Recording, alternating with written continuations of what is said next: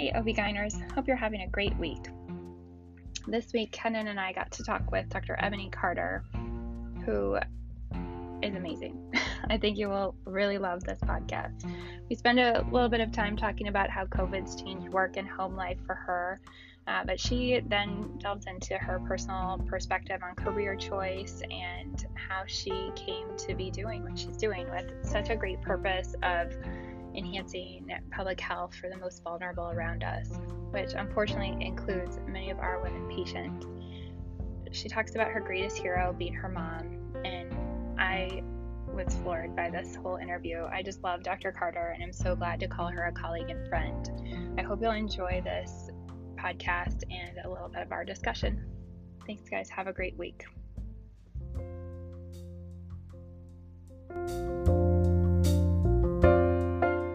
Hey, Ebony. You're back. Hey, can you hear me? Yes. Oh, yeah. Okay. Excellent. Oh, welcome. Welcome to the podcast. Thank you. We are so happy to have you as a guest. This is the one. Thank you for having me. Oh, I don't know where to start, but how have you been? Catch us up. How's the DCR? How are you? How's your family?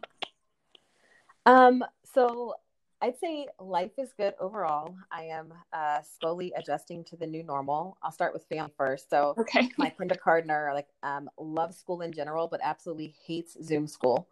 So she's still adjusting to that. Luckily, she's very studious and, is diligent about her lessons, tries to get everything done by lunchtime. My 4-year-old is less studious and could care less about any of her assignments. So I'm like, thank God she's not in school and it doesn't really count yet. Right, she's 4. Yeah. So are you able to help them with the assignment? Are you able to be at home for some of that? Are you to be a teacher for? I'm going into the clinic or hospital about 3 days per week, so I'm home 2 days, and then I am so incredibly blessed because since I have a 1-year-old, so I have a nanny who stays with her, and so I don't even know how everyone is doing it because she has basically. I joke that she's my wife. Her nanny. She keeps my husband and I together beautifully and the kids. So thank God for that. Yeah, man. That's great. And she's been able to stay with you through this time. Yes. She lives with you? Yes. Okay. She's like a family extension. I mean, she doesn't live with us, but she's like a family extension. So yes. Okay. I see. Yeah. That's wonderful. Yeah. I mean, shout out to all the teachers out there who teach kindergarten, first grade, second grade. And everything above and beyond. Like, I couldn't imagine, teaching our kindergartner and our PK is an adventure. Yep, I have a whole new level of respect. And the other thing is, I've been impressed at how teachers adapted because, with no notice, they had to go to teaching online, and so. The activities they have her doing for kindergarten are actually pretty exciting. Like even her gym teacher has a little thing on the app where a silly song will come on and she runs all over the house and then it says stop. And then you start running on, right? I feel like they've been as creative as they could during the worst of times. Yeah. So they're doing great. To work, the DCR, the Division of Clinical Research, really is my heart. I love the DCR because I feel like for all of us who do research, it's really like the heart and soul of our department. It has been, somewhat devastating because all research came to a halt with COVID. And so a significant portion of our staff is now furloughed and a few were laid off. So that has been pretty devastating. So we are, looking forward to the day when we're able to bring everybody back in and continue the great work that we were doing. But that's the DCR, and we still have a core of folks who are keeping the things going that we can do during these times. So nice. Yeah, super hard choices, super hard decisions that have had to be made regarding research. Can you tell us a little bit about your own personal research and what you're studying right now, and what have you had to change based on COVID? Sure. So my research focuses on alternative ways to provide prenatal care. And so I focus mainly on group prenatal care. And so I have two randomized trials of group care, one for women who have gestational or type 2 diabetes who either are randomized to get regular care or group care. And then I have another trial of women who are at high risk of getting diabetes. And that trial is trying to prevent it through a group care intervention that starts in the first trimester and really focuses on a lifestyle and what does it mean to have a healthy mom and a healthy baby. And so, above and beyond research, all group care has been halted in the age of COVID. So I feel like from a research perspective, I'm like, oh my gosh, like how am I going to salvage these trials? So we're still collecting surveys and those kinds of things remotely for the women who are in the trials, but I've been trying to think creatively about how to go forward and not lose all of the hard work that we have put into these trials and the sacrifices of the women who have gone through the trials with us. And so I've started thinking about, are there virtual platforms that we can use for group care? My one concern with that is that I think that group care works so well because there's this X factor that happens when you put pregnant women together in a room who are going through similar experiences and that richness that's shared between them. And I think you lose that in Zoom. Like I find Zoom to be exhausting. You can't even get up and go to the bathroom in between meetings without being late.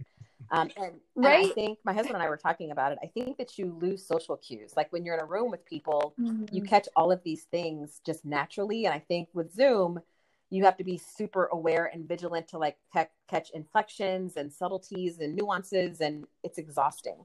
And so I don't want to bring that into this intervention that's supposed to be supportive. So I've challenged my research team for us to think a little bit outside of the box.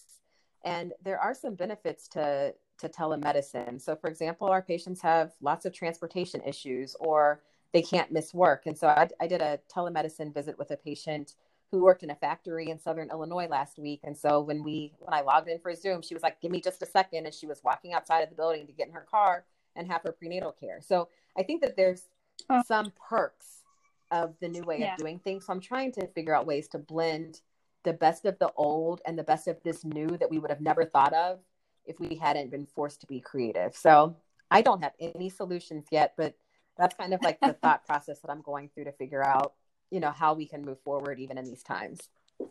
Have any of your patients had difficulty accessing? I mean, most everyone these days has a smartphone capable of, an app for Zoom, but have you run into anybody who that platform is just not accessible?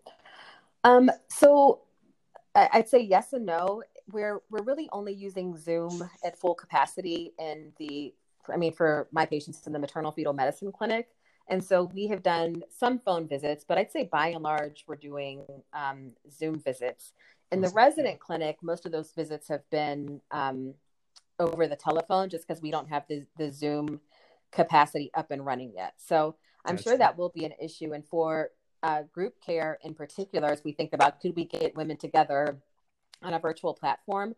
I find that in the resident clinic, most patients have smartphones, but the service comes in and out, right? Like you have it for a couple of weeks and then we can't find the person. And so I think that if we were going to rely on that platform for this kind of intervention, we would need to make sure that we were either providing the phone service or providing the smartphone, or it would definitely take some more support on our end to make it work. You mentioned the X factor being just like being physically around each other. Do you think, and I agree with you completely. I mean, many times people on Zoom, you don't pick up the cues. Half the people don't have their video on. You don't know who's talking at any given moment when you would if you were sitting in the room. Do you think there is a path? And do you have a sense of whether patients will still accept it, even though maybe there's some concern that you might not get the benefit of it? Will patients still demand to do it that way, or are they asking to do it that way, I guess? I haven't had a lot of patients ask for it, but I think patients aren't totally aware of it. It will be interesting we've been doing it in the MFM clinic now for 3 or 4 weeks. So we're just coming up on the time where people would have a potential second visit. And so I actually haven't heard feedback from patients in terms of whether it's a modality that they like or not. Interestingly, from a group standpoint, I find that even for group visits in person, the greatest hurdle is getting people to come to the very first group visit. because people Mm-hmm. commonly say like, I don't want people in my business like that. Or, Yeah. I mean, people, I have to go to work. People have all kinds of reasons why they can't do it. I don't want to sit someplace for 2 weeks for 2 hours for my prenatal care, when the reality is you're going to be there for 2 hours anyway. Do you want to spend it like having snacks and talking and like, having the camaraderie of other patients, or do you want to spend it sitting in the waiting room? Because those visits are often long and it's like a lot of just waiting around for stuff. Right. But what I have found is for group visits with research, you usually want to have patients who are dependable and are going to come as directed. I do the opposite for these studies. I say, we have this intervention. We're not sure if it works or not, but we'd love for you to come and try it, and just come once. And if you absolutely hate it, you never have to come again. Because Right. I know that once they come, chances are they're going to really like it and they will keep coming back. Even people who are like, I have to leave an hour early because I have to be at work. They don't leave an hour early. They stay for the whole group because it's fun. So yeah, I feel like the hurdle is just getting people to try it. Have you ever had members of the group reach out to people who came and they're like, yeah, I think this patient really needs to be part of this. I'll reach out to that patient. Like, is that allowed? Yeah, it's allowed. It's encouraged. I remember the first group that I ever did for diabetes. They enjoyed it so much that they were telling the sonographers. I feel like the patients who were in the group were like the best advertisement that we had this new cool thing that we were doing, because they were telling everyone. That's nice. So they can kind of champion it and be your spokesperson. Yes. And recruitment. They can recruit as well. Right. Kind of. That's pretty great. Yeah. So you think after all this, it's going to be a balance? I heard you kind of say you think there's going to be a balance of kind of virtual visits in prenatal care. And is that kind of what do you predict will be the future of prenatal care as it relates to a post-COVID quote unquote world? Well, I think the interesting thing is there was some compelling data from the 80s when there was a huge push to say adequate prenatal care is important for pregnancy outcomes, which hasn't been fully proven, to be honest. And so there were a few studies where they did reduced prenatal care schedules in the late 80s, early 90s, and essentially found that for low-risk women, a reduced prenatal visit schedule did not alter outcomes at all. And so kind of advocated, we don't really have to do 10 to 12 prenatal visits during a pregnancy. But it didn't catch on because I feel like the popular notion at the time was that prenatal care is this really good thing that we should be stressing. And when I was a fellow, I did 2 kind of sister studies. The first one was looking at low-risk pregnant women and looking at those who were like in the top quartile of prenatal care utilization versus those in the bottom quartile. And I call those top quartile folks probably like the worried well, the folks who came all the time, but they were actually fine. Right. And I found that in that top quartile, we were more likely to do things to them. Like they were more likely to get induced and have a C-section and all of these interventions, but their outcomes actually were not any different than those who were in the lowest quartile of utilization. And I did the same study for women with diabetes, where if you're in the top quartile of utilization, you probably have worse disease. Like people who don't have good blood sugar control, we have them come every week because we're trying to get them under good control. So it was kind of biased towards those people being the sickest. And guess what? They actually had better outcomes than those who were in the lower utilization groups. And so my working hypothesis on this is that if you're sick, you need more prenatal care. Like you need a more intensive level of care. But if you're well, we don't really need to see you that much because we might just do more stuff to you, like stay away.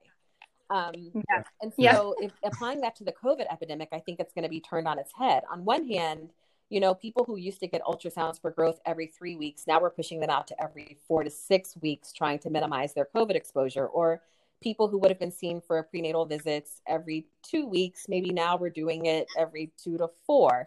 And so in the absence of COVID, I think that that's actually perfectly fine. And for most patients, their outcomes would not be different. I think that in COVID, I can't do that study and it's not going to be valid because people are stressed. I think that this is kind of like a textbook example of trauma. And trauma and stress in general are not good for anyone. So I think that my study findings probably would not be valid in the era of COVID, but it will be interesting to see how this changes our practice patterns going forward. And I think that I'm thinking long-term about this because this isn't going anywhere soon. I think people are going to be concerned about coming to the hospital about exposure easily for the next 12 to 18 months. And so we'll have to adapt. Yeah, I think that population that you described as the worried well is fascinating because they're also the ones worrying about not being able to come in and, trying to convince them over a Zoom visit that they don't need a pelvic exam, for example, is very difficult. And I think I don't know, but I think they will be okay as long as we can get over that psychological urge to come in and be examined. But there are other people that just are falling through the cracks, like people who are not getting their cancer diagnosed in my world. I think that it's going to be a balance. I don't know how. I feel like that's the most terrifying of all, are all of the things that early detection would have made a difference for that we are going to be woefully behind in. I think that for pregnancy, the main things that we need to know in person are, is there a fetal heartbeat? And is your blood pressure okay? Those are like the two big surveillance things that we do. And so luckily, and it's we have a generous donor who has donated blood pressure cuffs.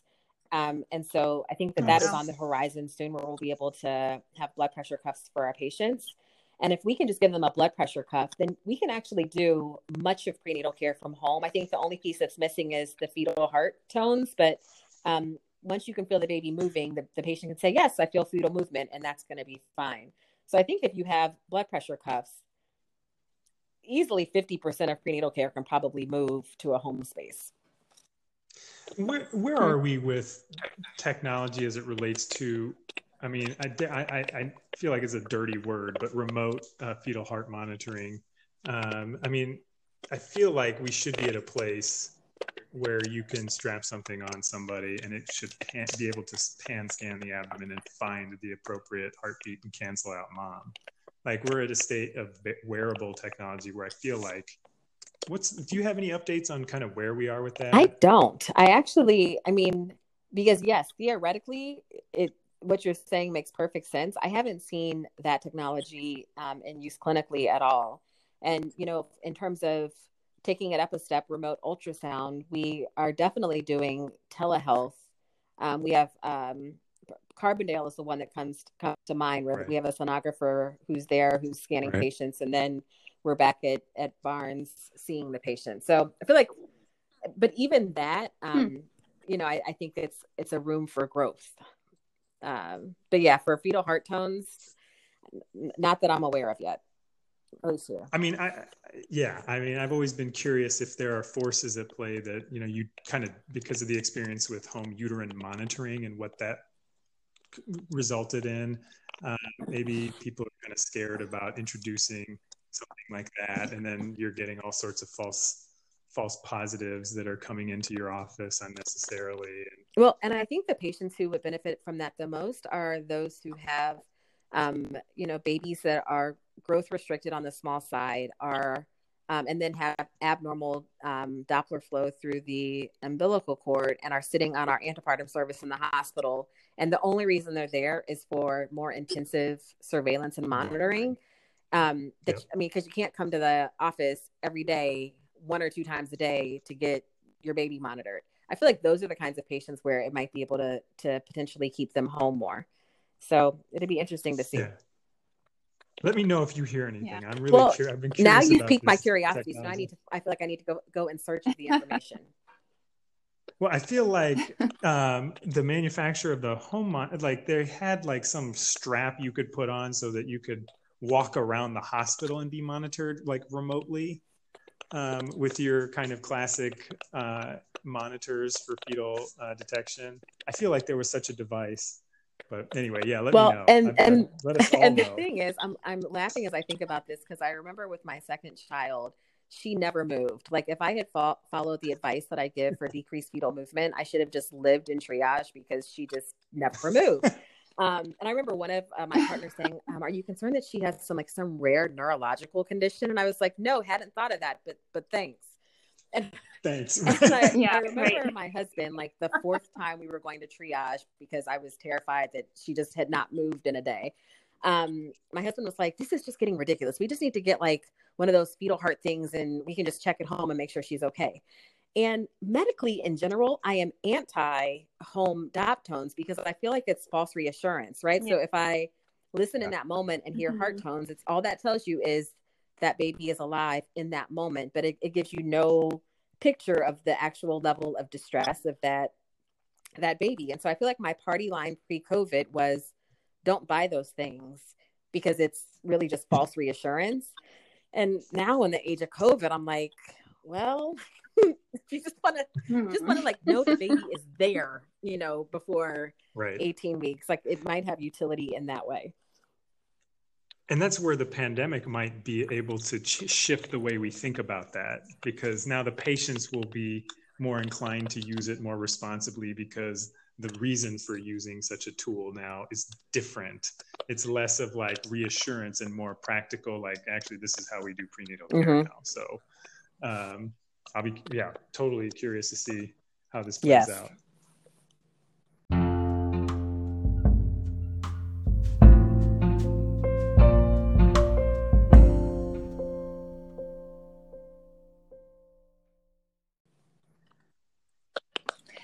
I mean, let's shift gears a little bit because I want to hear more about your story. I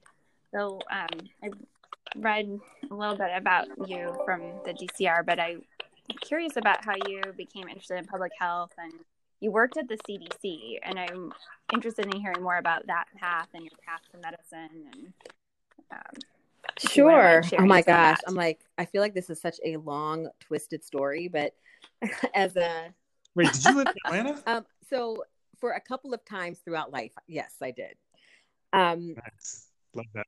But as a kid, I always said that I wanted to be a doctor, but I had this little issue, which was that I was not that great at science naturally. And then went to Stanford, which I was so happy and excited to get accepted, but I was instantly intimidated because, my roommate had gone to Phillips Exeter and I had my nice little public high school education where I was just like, I cannot fail here. And so wait, Ebony, before you start, like what told you that you were not that good at science? That's such a classic thing to say, I think right? that, even though it's been debunked a little bit, I love Carol Dweck's work talking about the fixed mindset versus the growth mindset, the idea that your intelligence is infinite. And if you work really hard, you can do anything versus, oh my gosh, my intelligence is finite. And if I'm not good at this naturally, I'm just not good at it. The things that came easy to me in high school were speaking and writing. And that's where I felt like I was a star. And the science and the math, it was just more of a struggle. And so when I got to Stanford, I wanted to gravitate towards the things that I knew that I was going to be good at. And the idea of taking the pre-med requirements was so intimidating. And so my mom was the executive director of the Ohio Commission on Minority Health. And so I learned lessons in public health and health disparities. I mean, from the time that I can remember, I was kind of, at my mom's footsteps, following her around the state of Ohio as she gave speeches. So public health policy, I was like, I can definitely do that. And enjoyed it. And the summer after my freshman year, I did an internship for the United Nations Human Rights Conference in Geneva, Switzerland. And it sounds amazing, but actually I was a glorified secretary. So I can type like 85 words a minute. And all of these older gentlemen from all over the world realized it. So the NGO that I was working for basically, I shouldn't say this, but kind of pimped me out.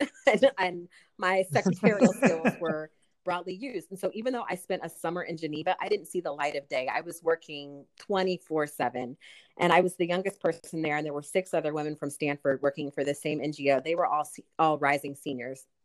And so our last weekend in Geneva, we revolted and decided to take a train trip. And we all went to went off in pairs and went to different places in Europe. So I went with a senior to Paris and we spent the weekend there together. And on that train ride, she was talking about her major, which was human biology.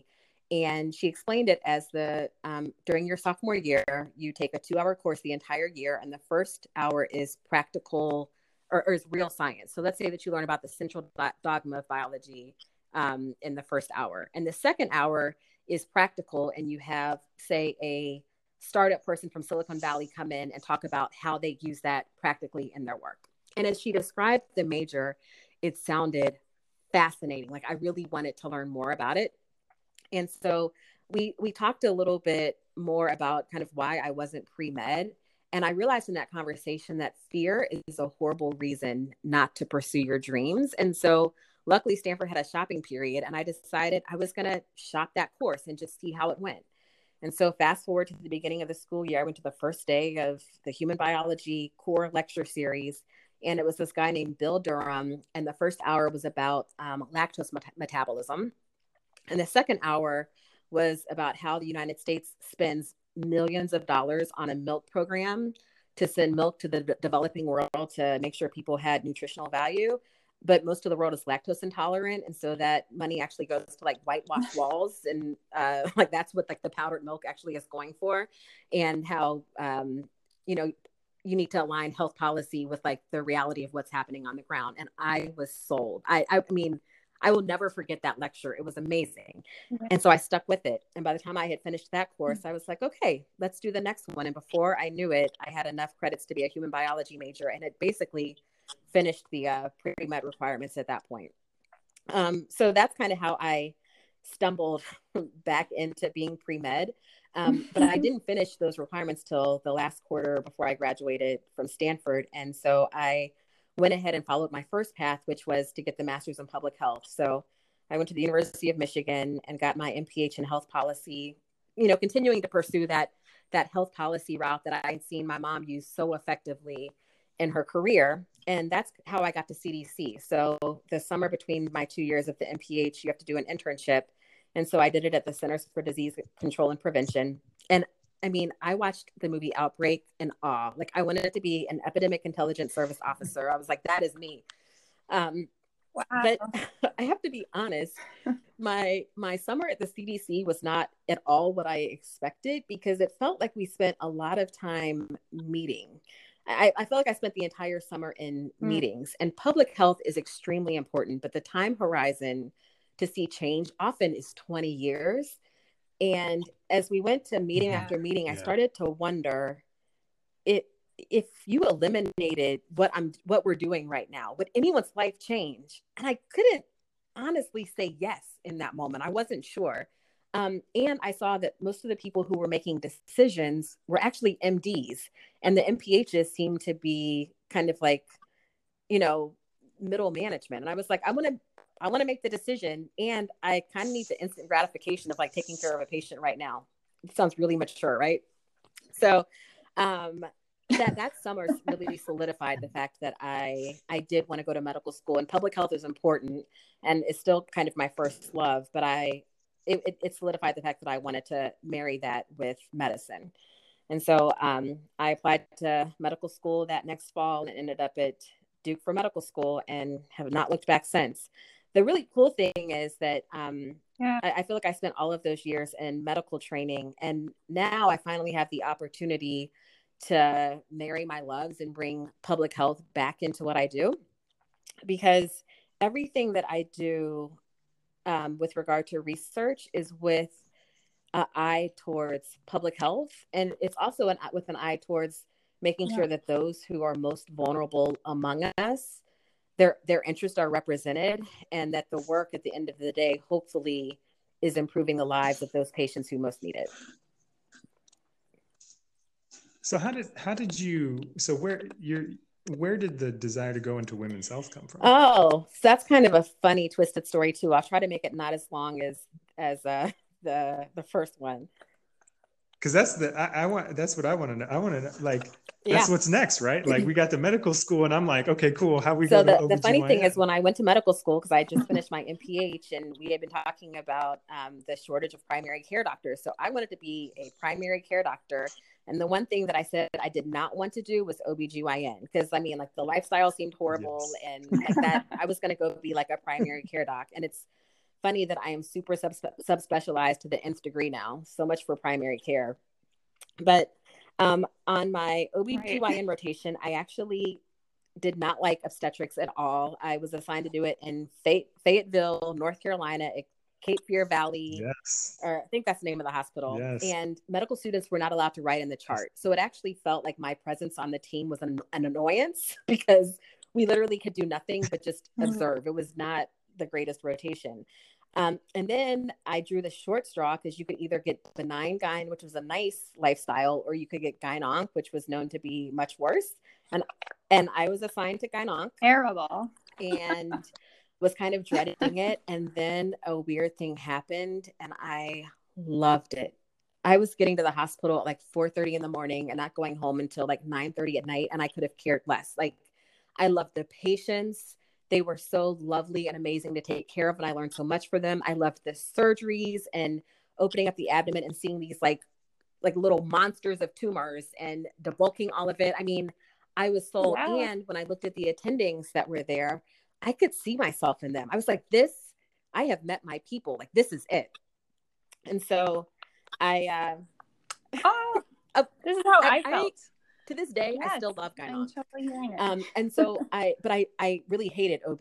So I went to the chair of the department, Haywood Brown, and I actually said to him, I was like, I don't really know why you need to do OB to be a gyn-onc. So could I just do a combined medicine, gynecology residency? I mean, because I think that medicine is actually going to be a better skill set for me as an oncologist than having OB. And he looked at me like I was crazy. Like, no, that's not a thing. It doesn't exist. So I applied to OBGYN residency, really dreading OB, but just because I wanted to be a gynecologic oncologist just that bad. So yeah, that's, and it's hilarious. So now, hold on. No, wait, just a second. Can I just intersect that I just want to intersect that I came to residency absolutely not wanting to do gyn-onc and wanting nothing more than to be a reproductive endocrinologist. Funny how these things work out. We're just representing. So I got to residency at the Brigham, and I still really enjoyed gyn-onc.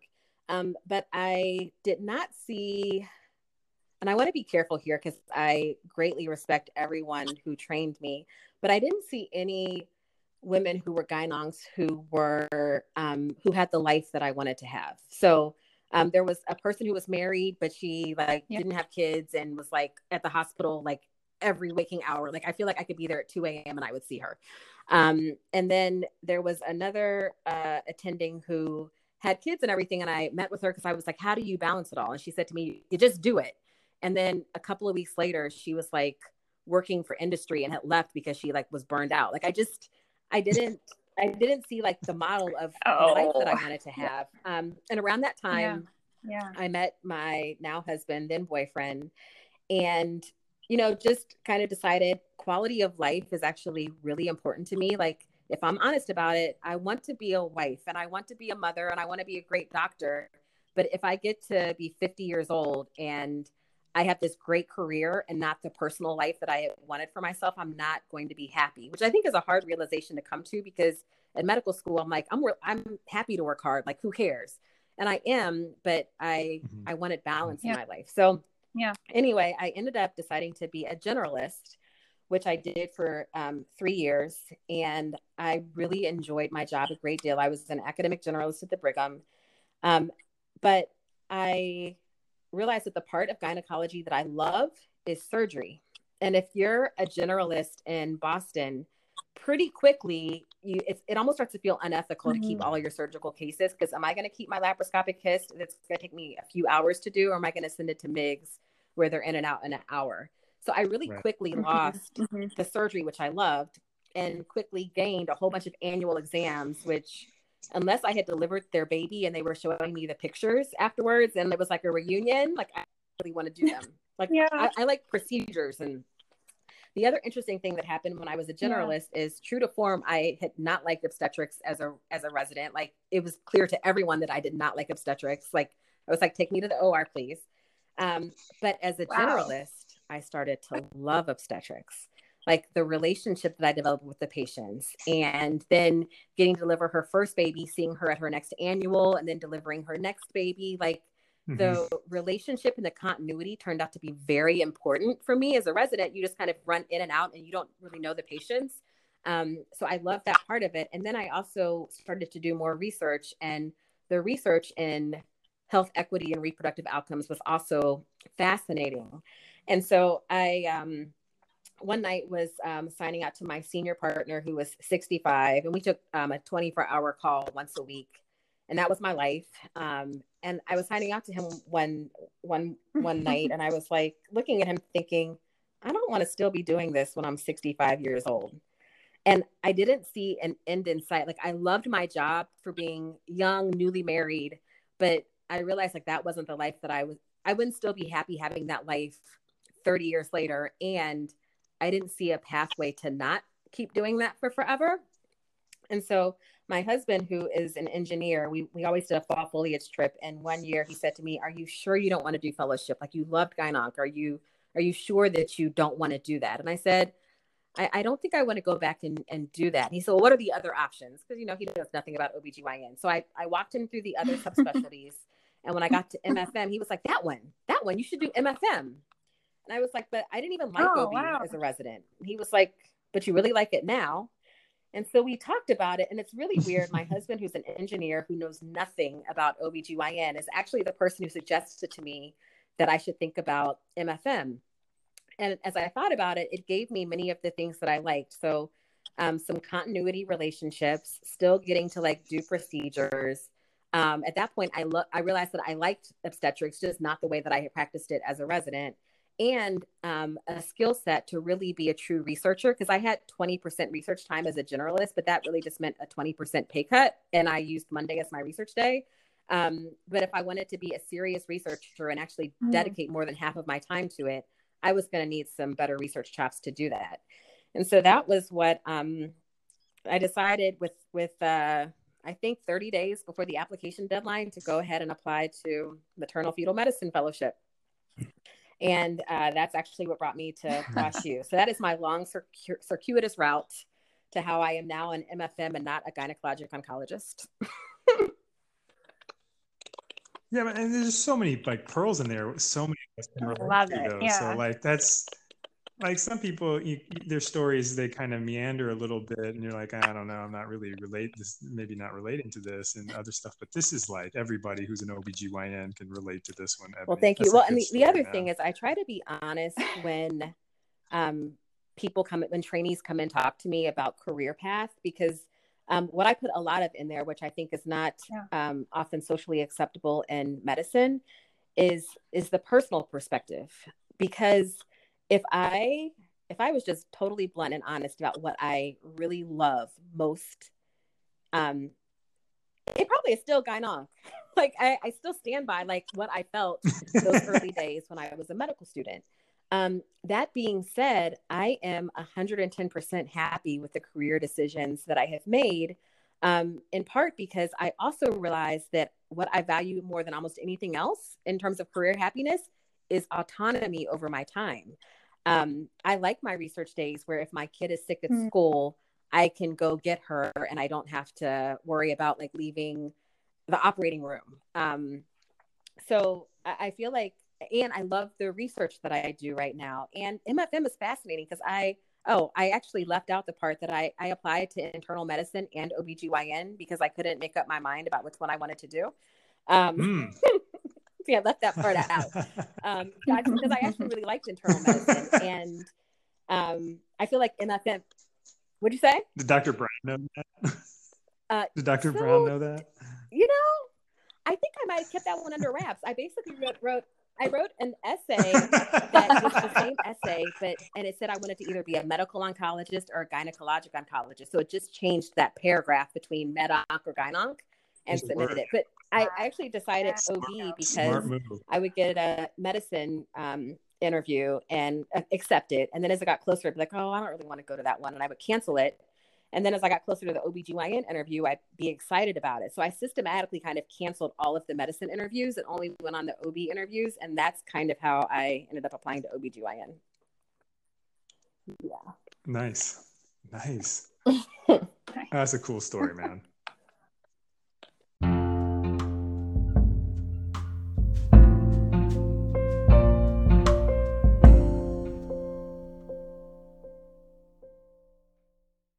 Can you tell us a little bit about coming to St. Louis, your interest in sort of history and senior? Would love to hear a little bit more about your mom's career too and how that's influenced you and health disparities. And I'd love to hear your take on where we need to go in St. Louis addressing health disparities and how we can do that as a department. My mom is still, I think, my greatest hero. So there was it was like a poster that had the picture of a lot of African-American maternal fetal medicine doctors. And it said that we're celebrating April as National Minority Health Month. And the very first Minority Health Month was in 1989 for the state of Ohio. It was Ohio Minority Health Month. And it was started by my mother. So when I saw that poster, I was just like, wow, like this is like the offspring of my mom's work from like the mid to late 80s.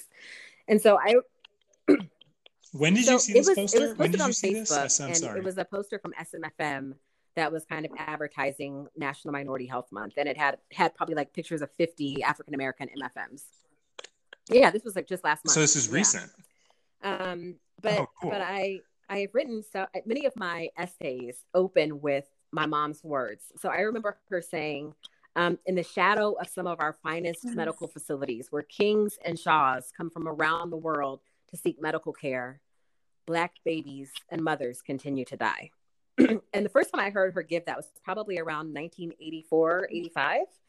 And she was talking about the Cleveland Clinic. And it's crazy because I never imagined when I heard her deliver those words early on that I would now be a physician delivering babies in those same fine medical facilities of which she spoke, and that Black babies and mothers would continue to be dying. And here we are 30 plus years later. So, fast forward a few years, my junior year of college, my mom was diagnosed with multiple myeloma. And I was in California and she was in Ohio. And the first doctor that she went to essentially told her that there was not much that could be done, that when her bones started breaking, that she could come in for like some palliative treatment, but there wasn't much to do. And so she felt like she'd been given a death sentence. Luckily, being in healthcare, she sought a second opinion and found out that what the first oncologist had said was true, like a decade before, and ended up getting an autologous stem cell transplant at the Cleveland Clinic shortly thereafter. And so I remember, I was so far away from her and going home as often as I could to visit her and being with her at the Cleveland Clinic. And one of the nurses remarking that she was the first patient that she had seen on the transplant ward for myeloma that was African-American in a long time, which is weird because myeloma is more common in African-Americans. And it just made me think, what's going on here? And is this an accident with the fact that my mom was actually not, she was not recommended to get the standard of care at the time. And so that gave rise to my senior honors thesis at Stanford, which was called Access to Autologous Stem Cell Transplants for Patients with Multiple Myeloma in California, the Role of Race. And I used the California Hospital Discharge Database. And after controlling for all of the potential confounding factors, African Americans with myeloma in California were 44% less likely to get an autologous stem cell transplant, the only treatment with a demonstrated survival advantage at the time. And so that thesis won the Firestone Medal for Excellence in Undergraduate Research at Stanford. And that was my first kind of foray myself into research. That's also, and I'm saying this for any trainees who might be listening, that's also, I don't have many regrets in my career. That's actually also one of my regrets, because I remember my thesis advisor saying, you should definitely publish this. This has got to be submitted for publication. And I was like, yeah, definitely. I'm definitely going to publish it. And it was right around graduation.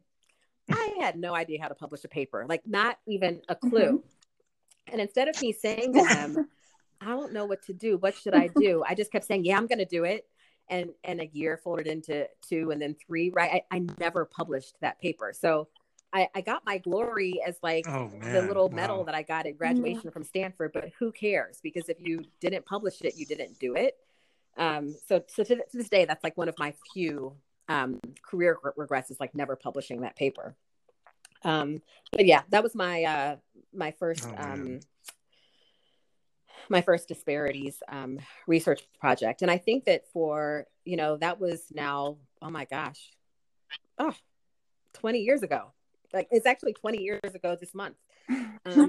Wow. But I think my frustration is that we we knew about disparities in 1984 and 85 when my mom was talking about it. And then when I wrote that thesis, and here we are 20 years later, and we're still describing the problem. It's there. We know it exists. Like, what's next? And so that's where I'm interested in my research going now.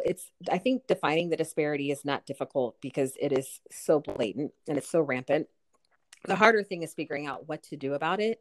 And so I'm trying to be very thoughtful and rational that any prospective project that I do, even if it doesn't have a disparities label, and I will be honest and say that I have oftentimes done disparities work and not called it disparities work because as a young researcher of color, you have the potential to be pigeonholed in that direction and not have other opportunities because that's all people think that you can do. So wow, I'm being super honest in this podcast. My goodness, you guys got me in like a comfortable day.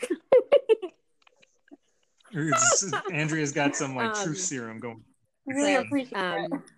But everything that I do has that focus. And so I'm really interested in interventions that are going to improve outcomes for all women, but preferentially for women who are at the highest risk of having a bad outcome. And that tends to be low income women of color. Yeah. Thoughts on the disparities that we're seeing with COVID? Sure. So I think my take on it is I feel like we keep acting like we've rediscovered an old problem that has been staring us in the face. So when the data is showing, I think in the first 10 deaths in the city of St. Louis, they were all African-American. And I wasn't surprised by that because, I mean, anyone who follows outcomes literature like that was not a surprise.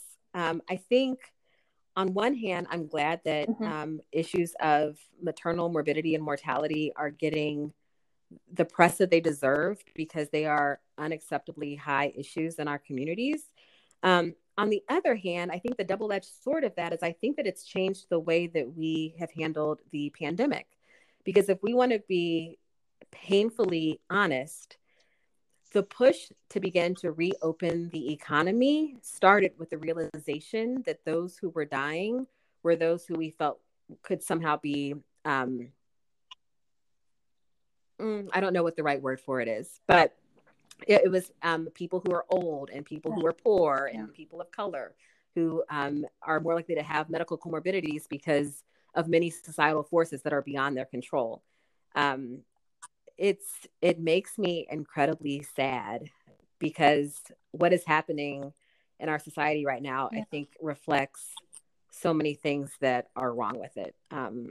So yeah, it will be, I think for pregnancy, we're still limited to case series. We actually have a COVID maternal infant collaborative to study COVID and pregnancy. And it's a wonderful interdisciplinary team of obstetricians, pediatricians, infectious disease doctors, psychiatrists.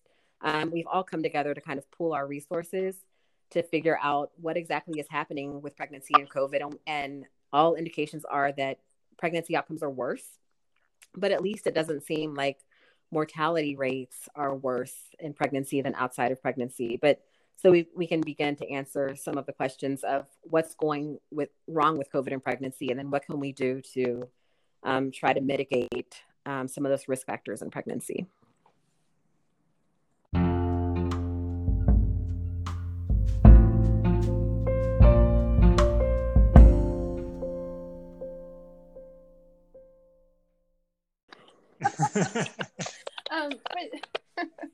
Tell us how you are staying well. I know that you play the piano, and I know that you also are really active. Yeah, so my husband Church, and you're I a choir director, is that right? For not doing it right now, but directed the youth choir at our church. Yeah. So he sings, I play. I cannot sing. Wow.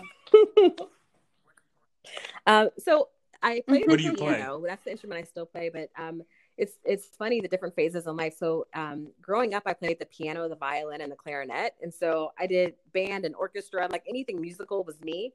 And it's funny because I posted a video of my husband singing something and me playing something a few weeks ago, and almost nobody in my life right now knew that I played the piano.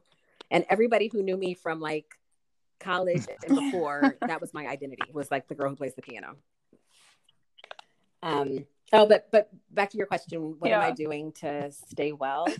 I think,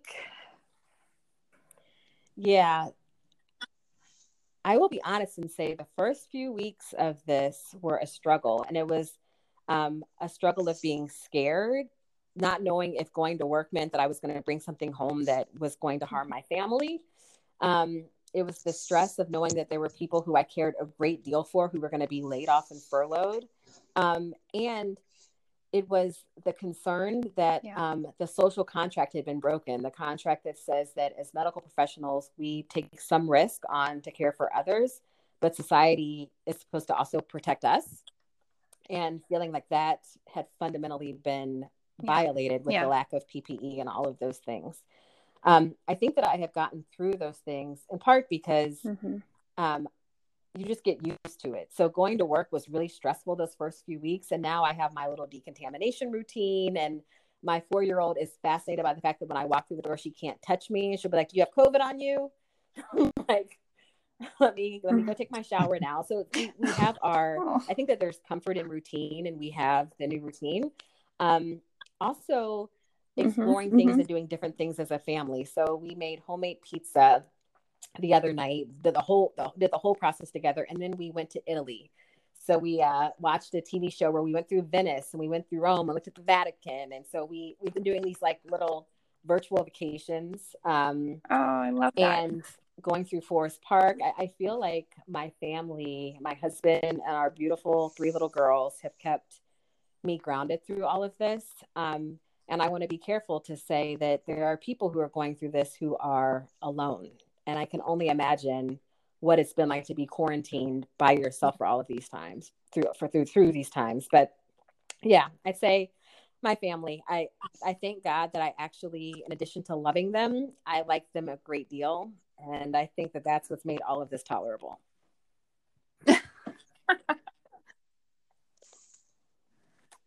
That's beautiful.